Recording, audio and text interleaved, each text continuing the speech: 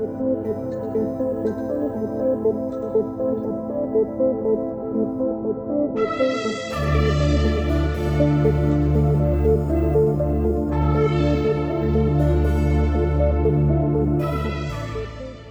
everyone, welcome to Hacked Off. I have a special guest with me today. Brian's here in the studio. Brian, why don't you introduce yourself and what you're currently working on? Thanks very much. Yeah, my name's Brian Higgins. I work at the University of Manchester and I'm currently project managing a European Regional Development Fund programme that's designed to help encourage small businesses in the Greater Manchester area to leverage cybersecurity and grow their businesses, in a nutshell. That's an interesting way of putting it, leveraging cybersecurity. I think a lot of people think of security as like a cost, right? There's no benefit to it. So how do you get that message across to people? By sitting down and talking to them for a very long time. You're absolutely right, though. We think we're a unique project. So it's actually a four-hander. There's four universities working together, which in and of itself is quite unique. So myself for the University of Manchester, we have Lancaster University, Salford University and Manchester Metropolitan. All four of us have an equal part in delivering the project. And again, the uniqueness of it is that most people think cybersecurity, A, is a cost and a barrier, not an enabler, which is a shame, because it can be if you do it right. But also, cybersecurity is about protecting your networks and your assets and your business. But actually, it's a lot more than that. And if you go about it the right way, you can leverage cybersecurity to improve your business, to grow your business, to make sure that whatever you bring to market is a bit more secure by design rather than just having a really great idea, plugging it into the internet and then getting hacked every 10 minutes, which is what happens quite a lot. Yeah, I think certainly for small businesses, right, startups, SMEs, things like that, where they're maybe thinking of security a little bit later than they should be. It's not a first step. Absolutely. I had to learn quite early on from engaging with the business owners that from a security specialist point of view like mine, naively, I think it should be right there from the beginning, but actually it isn't. It's a stage or two into your creative process if you're designing a product or a service. The creative bit comes first, but the security bit needs to come fairly quickly afterwards, not later down the line. And so security by design is underpins our project. So when we're dealing with the businesses, we are always looking to recruit small, medium-sized businesses in the Greater Manchester area because that's where our funding is focused. We give them business assistance as part of the programme, but then whilst we're doing that, we're looking for candidates who might have something in their business like an app or some hardware or even a client management system, something new that's innovative that we can help them make more secure, help them develop a digital stereotype of that particular product or service, and then say, right, off you go, take it to market, grow the economy of Greater Manchester in the digital estate, but do it as securely as you can with our help. That sounds great. How do you actually do that then? Is that just meetings with them and just discussions of security, or is it more involved? It's quite more involved. It's quite complicated. I'll do my best to explain it. If you think about the Cyber Foundry project as a funnel, so at the top end of the funnel where it's wide open, our project goal is to contact and maintain contact with 600 SMEs over the course of the project. And it's a 3-year-long project, so it's got another 2 and a bit years to run. So over 3 years, we need to make contact with and stay in touch with 600 businesses. So what they will do is form the Cyber Foundry community, if you like. And so if we've got postgrad students or researchers doing work in the university on particular topics, we might ask permission from these 600 businesses to be contacted with a questionnaire or something so they can help inform the research. So that's the kind of thing that the wider community can get involved with.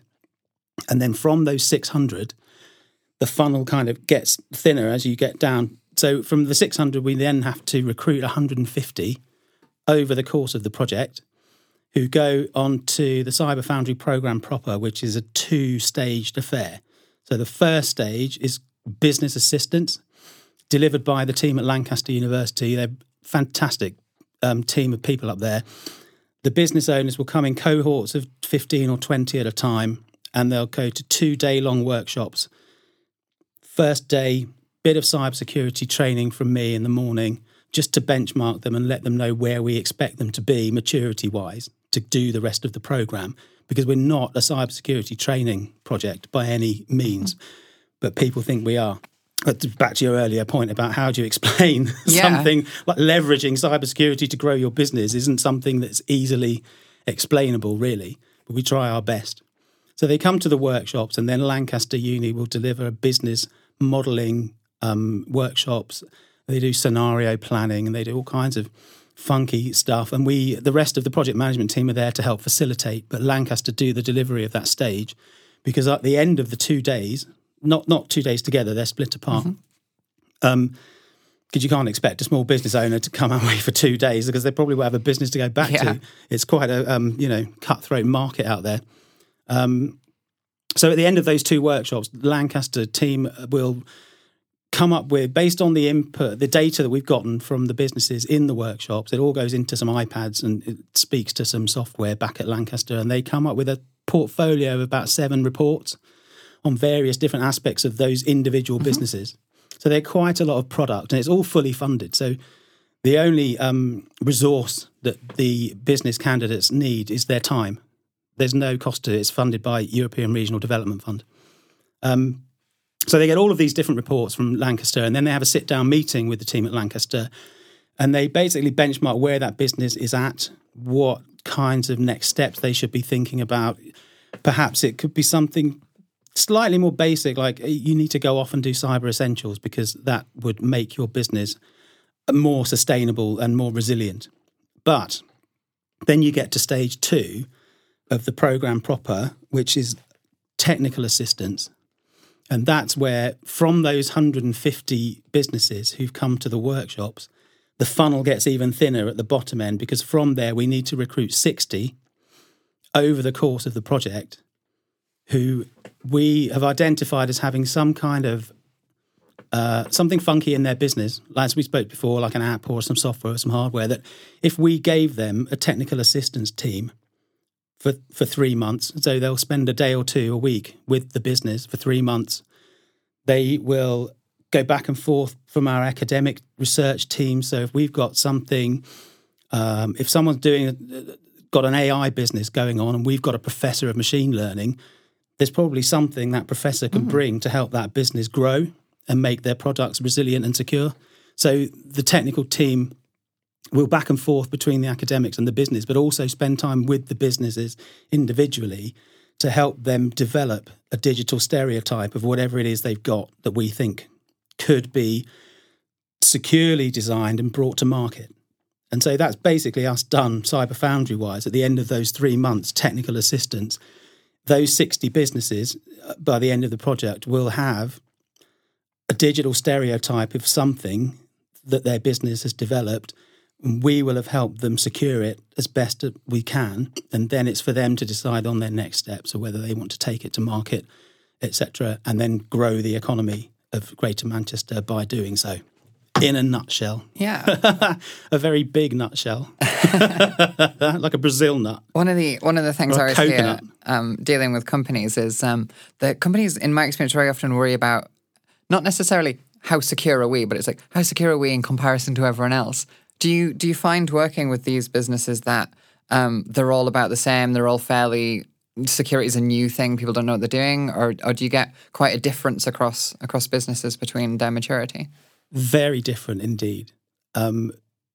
Because the nature of the Foundry project is accessible and inclusive. So we aren't just looking for tech firms. Mm-hmm. You could be a hairdresser. You could be selling beds. We have actually a company that sells beds. Anyone really has probably got something in their business that if we could digitize and bring to market, if we can make it secure. But the levels of sort of maturity, which is why we try and address them early on in the process, can be very different. You know, I have one business owner who is a sole trader, individual, one person, one laptop, and that's the entire business. But then you might have something slightly larger. So I think the ceiling for the criteria to qualify as a small, medium-sized business is less than 250 staff. Mm-hmm. So there's a big spectrum there of businesses, size-wise even. And so therefore, one sole trader, one laptop, that's an easy enough network to secure. Yeah. Unless, her mate's got access to her emails via their iPhone, etc. And actually she's got a wider network than she thinks, but she hasn't considered the fact that everything is still connected to that one laptop. And that then makes a network that needs to be secured. But then you get a bigger company with, 50, 100 staff, and then that means a bigger network. But just because your network's bigger doesn't mean you're better at security, or worse, because you might not know quite what's going on. Yeah. If you go and talk to somebody like, Tesco's, for example, other supermarkets are available, and you ask them how many tins of baked beans they've got in every single supermarket across the planet, they'll tell you to within one immediately. Ask them how many devices are connected to their network, and they'll just run away and hide. They have not got a clue. So, trying to get people into a level of maturity about security is like one of the first stages of the Foundry project, because if we can't get them up to that level, then they're not going to benefit from what we've got to offer. So in a way, that's a kind of peripheral benefit, is that actually, not all of these businesses are going to make it all the way through the program, but at least if they've come to the beginning, they're going to go away thinking, I know more about security than I did before, and then hopefully tell their friends as well. Yeah, for those really tiny businesses, I think in my experience, some of their challenges are just they have a lot of systems and they're relying on a lot of free software and those kinds of things. And like you say, it can be complex. Even if you just got one laptop, it can be complex with, what data is being shared where and those kinds of things. Absolutely. And even from very basic levels. So as I've been going out around Greater Manchester and finding my way around and going to some really nice places to meet these business owners, I often find they'll be sitting in hotel cafes or wherever, working on public Wi-Fi that's completely unprotected, but they're running a business. And then even something as basic sometimes as saying, well, have you not even considered a VPN? They don't know what one is. Yeah, they're running a commercial enterprise that actually it pays for their life, their home, their children, their mortgage. It needs to be protected. But lots of people don't even understand the very basics, and it's quite an easy trick to fall into when you do know the basics, to assume that other people do. And to assume people know the words as well, right? That's exactly right. So why aren't you using a VPN? And what is a VPN? Yeah, those are the conversations I'm starting to have with people. But at least we're having them. Mm-hmm. And hopefully, doing podcasts like this, writing blogs, etc., getting the word out just to put these concepts into people's minds and say, okay, it's brilliant that you're running a business, that you're innovative, that you're entrepreneurial, that you're independent, but please consider the security elements of what you're trying to do, because no one wants you to fail and no one wants you to be victim to an attack, even if it's ransomware or something basic. It will still kill your business because you're not a huge Tesco's or a BT or an IBM, so you're not as resilient as the huge players who can probably take it on the chin. If something happens to you, there are statistics about attacks on small businesses and how so many of them can't recover from a cyber attack because they just simply don't have the resilience or the resources. Is it the kinds of things that you mentioned there, what we might consider basics? Is it those kinds of things that businesses are worried about? So ransomware, for example? I think that ransomware is now a definable thing in people's brains. They understand what it means because we have traditionally and since its inception in the cybersecurity community given really simple things, really stupid names in order to maintain the mystique that we actually are quite clever and we know what we're doing and the rest of you don't need to know what we're doing because we're the experts. We want people to think we're cool. We do. And back in the day when cyber was like 4 blokes in a garage inventing Facebook or whatever, that was fine. But now cyber is ubiquitous. Everything's connected to the internet. Everything's digital. We've passed a tipping point now where if you build or manufacture something, it has to have connectivity embedded in it, whether it's at point of sale or somewhere in its life cycle, whether it's a pen, a phone, an office block, a wind farm, a water filtration plant. Everything's going to get plugged into the internet at some point. What we are trying to do is get people to think about that at a much earlier stage than they do.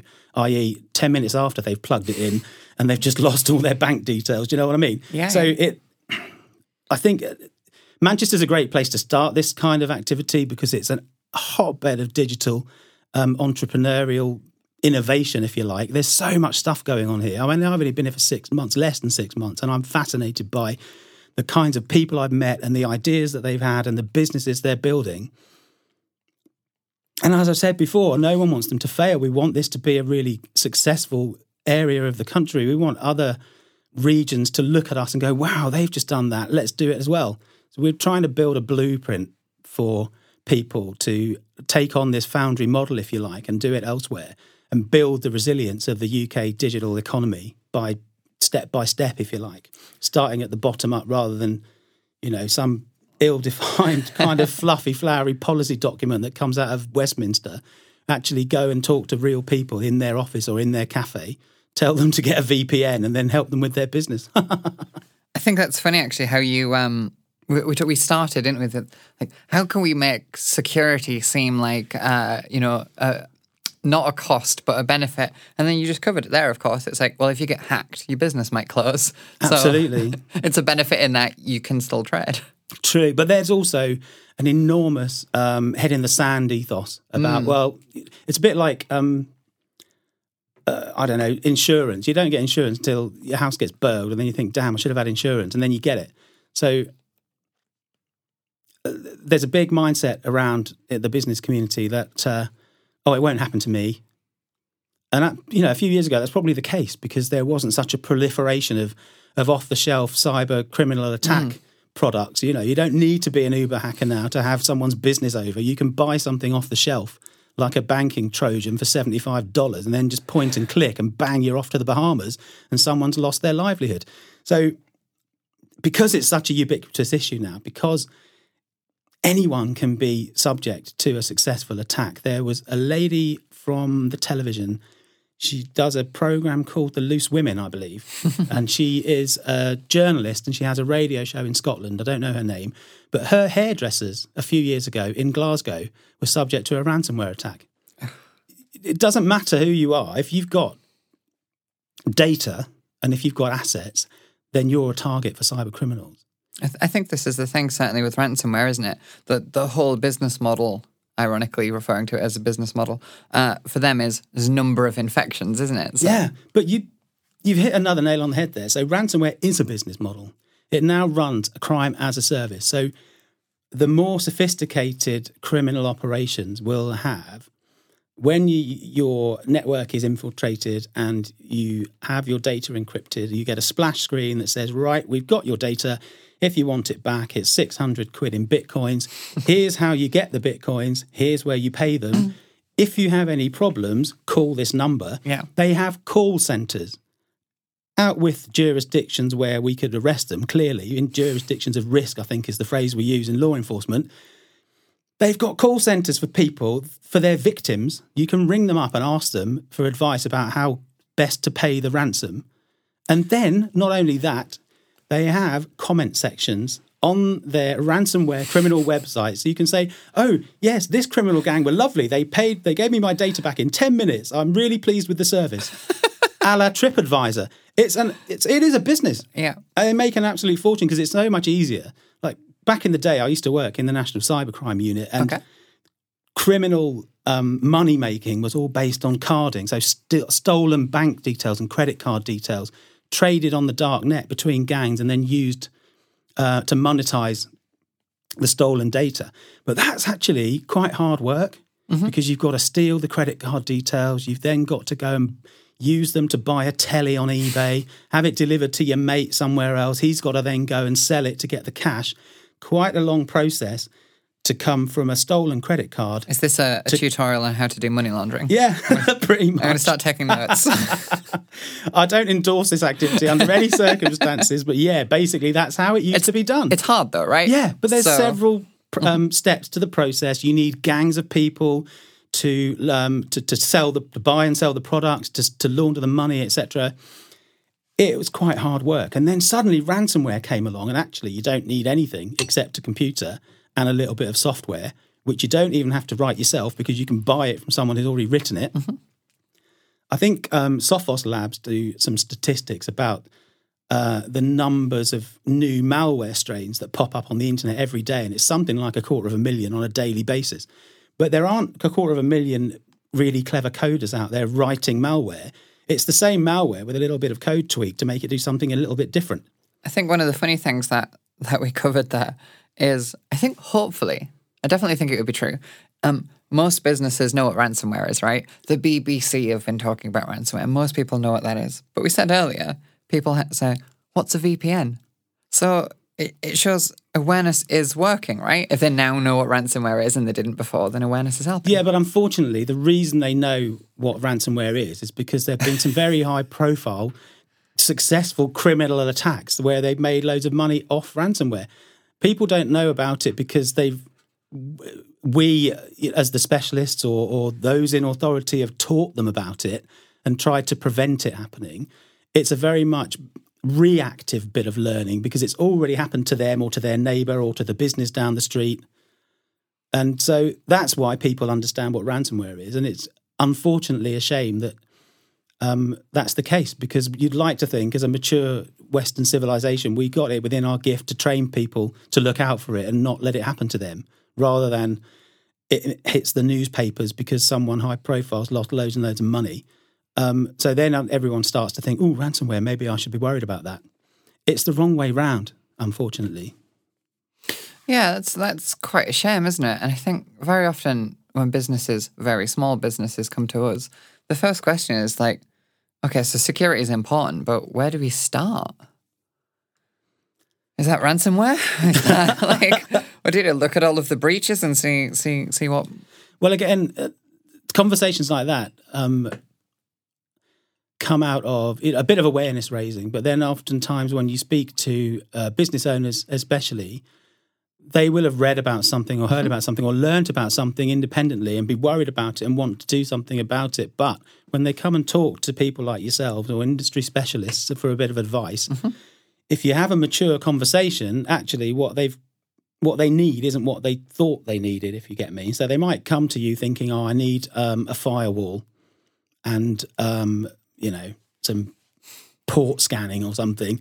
Clearly, I'm very good at this. But actually, they don't. They probably need a bit of, physical security training, and stuff, because where they think they're vulnerable isn't necessarily where they are. Yeah. Unless they come to speak to some specialists who have a bit more of a good idea. And that's a shame because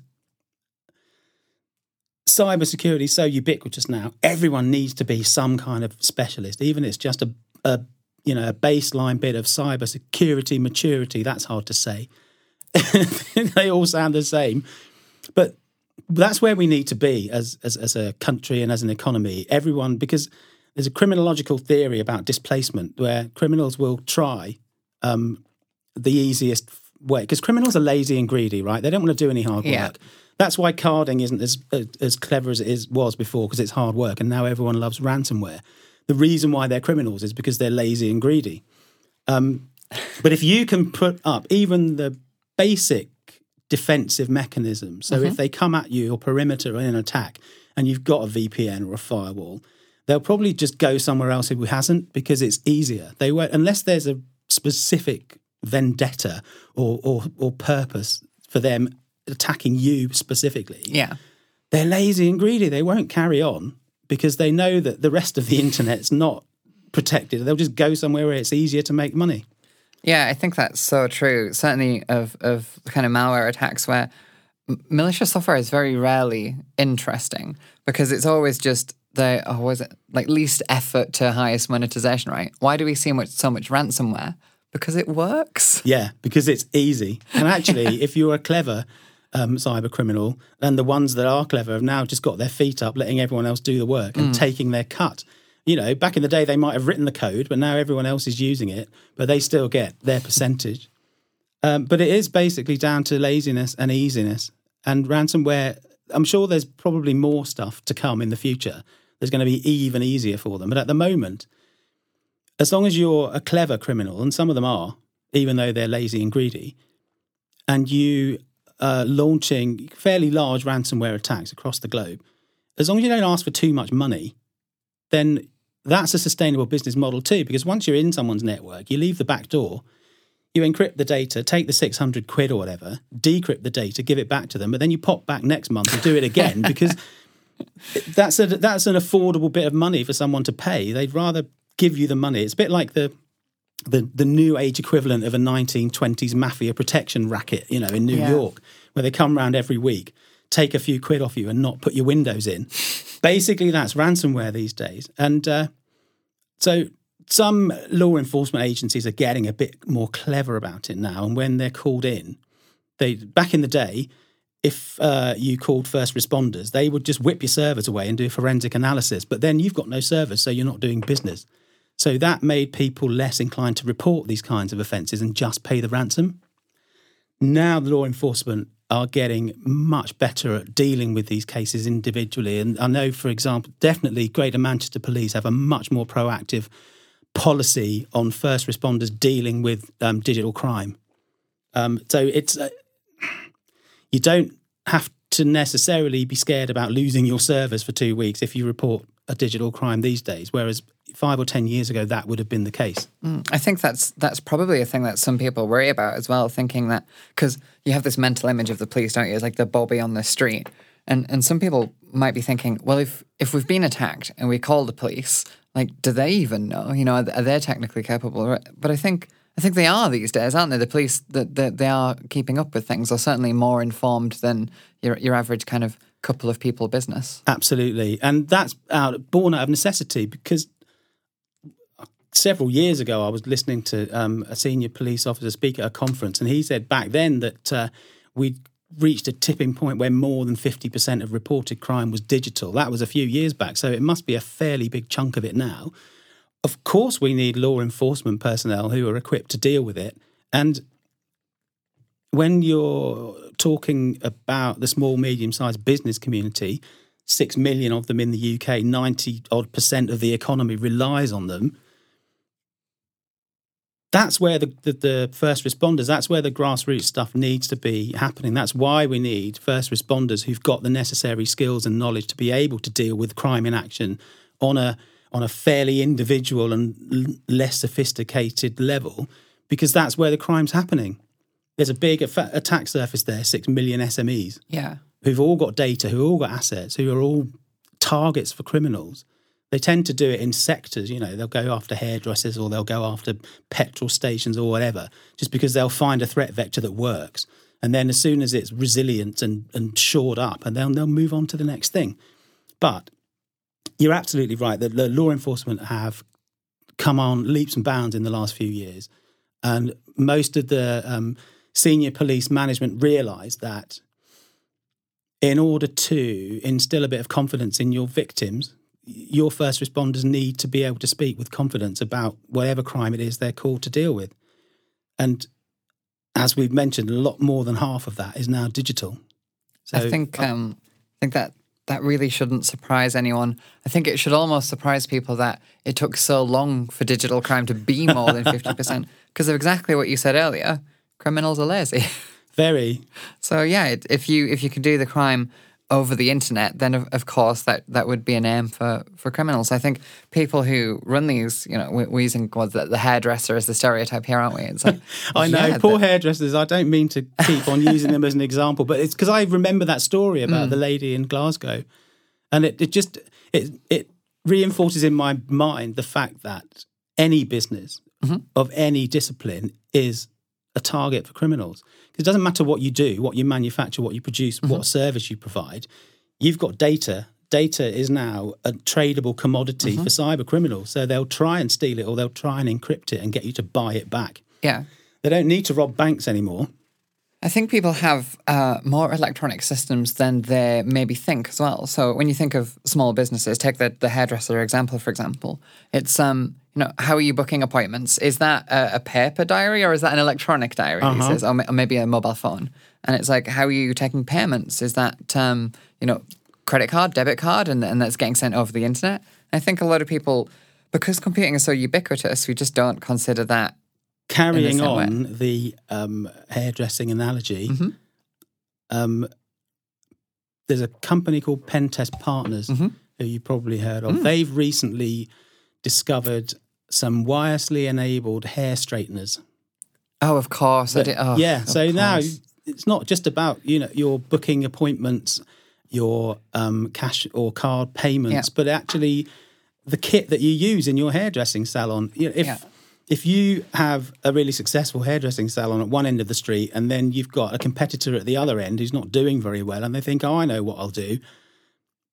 I'll get into the wireless connection for their hair straighteners and I'll turn them up until they explode and burn their shop down. These things are doable. You can cause actual physical harm by using the internet these days. Yeah, I think people immediately think, so when it comes to IoT devices, things like that, it's like, why on earth are hair straighteners internet connected? Because I leave them on every day, or I think I've left them on. And it's really good to be able to open an app and go, oh no, they're turned off. Or if they're not, to turn them off remotely. And people want these features. It's convenience. But it's absolute bobbins as well. So a friend of mine and I, we do a conference presentation called The Internet of Death. Tell me about that. We can demonstrate that you can actually murder people with the internet. And there are documented stories about how it can be done. So security specialists have proven that there's a car wash in California that you could legitimately hack into the network of it and use it to murder someone inside the car wash if you so wished. There's all kinds of other examples. So I do a quiz as part of this presentation where I have say there's a healthcare round and there's 5 ways I think I might be able to kill you with the internet in a hospital, but one of them's actually true. Which one do you think it is? And it gets people thinking about the way that digital technology can be manipulated to do all kinds of things, stuff that it was built to do, but also stuff that it wasn't built to do. Yeah. And so word got around that we were doing this presentation. We've done it a few times now in different content. And people started sending us examples of things that people had decided to connect to the internet for no other reason than they just had too much time on their hands and they were a bit stupid. And one of them, my favourite one, was so this chap had he'd written some code and done some wiring and he'd got his garage door wirelessly internet enabled so he could do stuff. I mean, they come with those anyway, but he decided to build his own. And then on his chat blog, he says, I got bored of that, so I decided that I would do the gas fire instead. So now, in his flat, I've got photographs and I've got the wiring and I've got the code that you need to make it all work.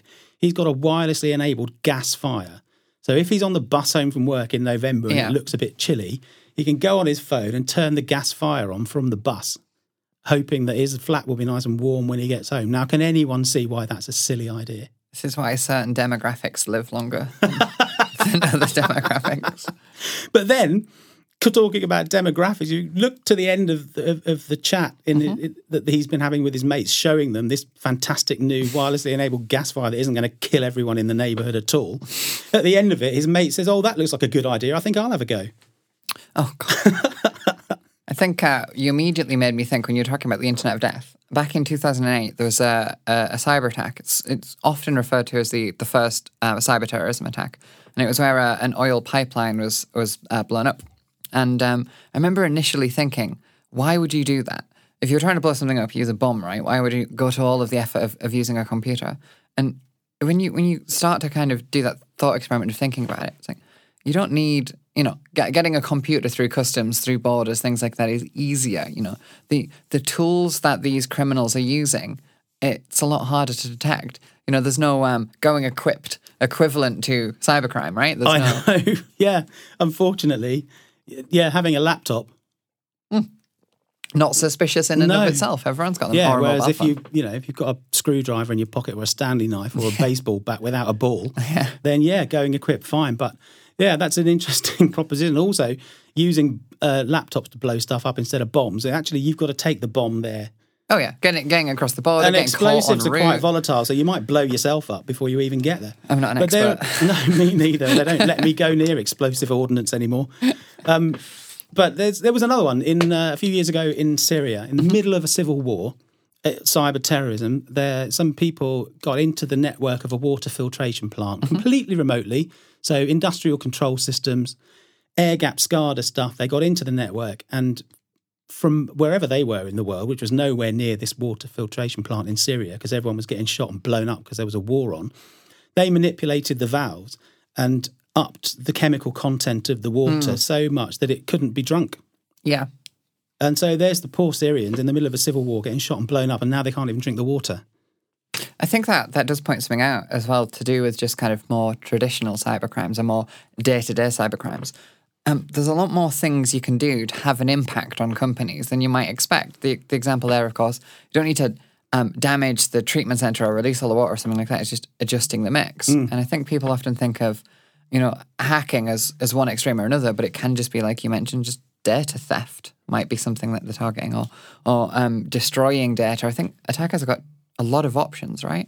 Very much so. And they've got a lot of options. They've got a lot of time on their hands to think up these things. I mean, if you think about some of the more innovative cyber criminal methodologies, if those people actually put their mind to something productive, they'd probably be the next Bill Gates.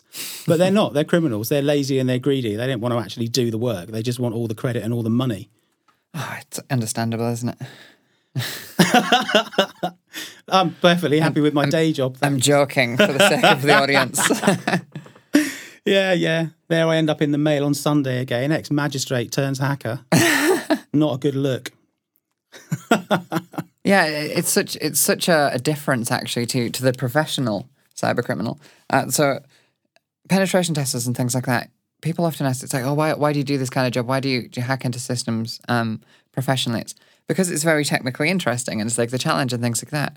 And I think some people might think that applies to criminals, and very often it just doesn't, right? It's just, what's the easiest way that I can make money and not have to have a real job? Yeah, very much so. And again, the concept of crime as a service has burgeoned in the last 5 or 10 years. Yeah. So the more sophisticated and the more longer-term career cyber criminals now don't have to bother even doing the crimes anymore. They just flog their software to other people. I think that the big thing from crime as a service that people maybe haven't realised is, of course, you don't have to be able to do the whole stream from stealing the credit cards to selling the credit cards, doing the money laundering and things like that. It's like you can get really good at one thing and sell that as a service, right? Absolutely. So yeah, I think that's something that a lot of people might not have considered. Is I have absolutely no idea how to launder money, but I do know how to write a good software exploit. And because the internet's huge and there's loads of people in it, and you've got Tor, you can always find someone who's got the specialism you need. Yeah. And then as long as you've got a few Bitcoins, they'll just do it for you. So what should these small companies be worried about? So we've mentioned VPNs, which is, of course, to protect data. We never actually said that, right? It's to protect data in transit. Yeah. We mentioned ransomware. What else should companies be worried about? That is a good question. And that's one of the reasons why we are building a Cyber Foundry community, because we probably think we know the answer, but maybe we don't. So if we can build a big enough community of small, medium-sized businesses in Greater Manchester, we can ask them what's happening. There's no better intelligence than getting it from the front line. So rather than we just sit around thinking, oh yeah, ransomware's in the press, that must be a real big issue for small businesses, go and ask them what's happening, because they know what's happening to them on a day-to-day basis. And by building a community like the Cyber Foundry, we get away from the reluctance to report things, because A, you don't know what law enforcement might do when you report the crime, but B, reputational damage is a massive worry. So back to hairdressers, love hairdressers, might get some freebies in Manchester now because I am a hairdresser lover. You might have a hairdressing shop at one end of the street and another one down the road, and the first hairdressing shop is victim of a cybercrime of some description. Suddenly all their customers are like, oh, I'm not going to go there again because I'm scared that my data might get lost or my credit card might get stolen. So they all go to the one down the end of the road. So lots more considerations, if you like, for small businesses when they are A, subject to crime, and B, what do they do when it happens? Do they report it? Do they pay the ransom? Please don't pay the ransom if you're listening. But they're the people who know what criminals are trying to do to them, what vulnerabilities are being exploited. So hopefully over the next couple of years, we build up this community of businesses. We'll be able to, on a kind of regular basis, in partnership with Greater Manchester Police, survey them and just say, look, what's going on? What are you worried about? What's actually happening? But do it in such a way that you don't single out individual people, because you don't want to make them vulnerable to that reputational risk. So a lot of information sharing between businesses then? That's I think so. There's a company called Verizon, and they do a data breach intelligence report, investigations report every year. And what they've got is, and I think it's been going for 11 years now, and more people sign up to report to them. And it's a global thing. So you get the Australian Federal Police, the hairdresser down the road. It's a big community of people who report their data breaches to Verizon, and then they write this big document. But they have an anonymisation reporting protocol. So the Australian Federal Police might report a load of data breaches into Verizon, but when it hits the actual published report, they're not attributed to the Australian Federal Police. They're just put into a pot with all the other information. So if we can aggregate intelligence from small, medium businesses around Greater Manchester in that kind of fashion without ripping off the intellectual property of Verizon under any circs, but if we can come up with something very similar where we're getting the intelligence from the business community, we can then report back to them about the kinds of trends we're seeing, the things they ought to look out for, a bit of remedial advice. Maybe you do need a VPN, maybe you do need a firewall, whatever. But if we can start to get that conversation happening, start to get that information sharing system up and running, well, then of course we're going to end up with a much more resilient business community. But we've taken out the threat and the worry about business reputation, because nobody will know who said what about who or what. So anonymizing the process means we still get the great intelligence. We can still work that intelligence into some product and feed it back, but we don't have to single out anybody. Even if you publish case studies, you can anonymize those as well and redact stuff out. But it's information that's really valuable, but it has to come from the business community in order to be fed back. There's no point us just doing some, blue sky thinking. That makes a lot of sense. Well, that's all of my questions. So thank you very much for coming in. Is there anything else that you wanted to raise that we haven't covered? I don't think so, other than if any small, medium-sized businesses in the Greater Manchester area are listening, do please get in touch and come and talk to us about the Cyber Foundry. We're glad to hear from you.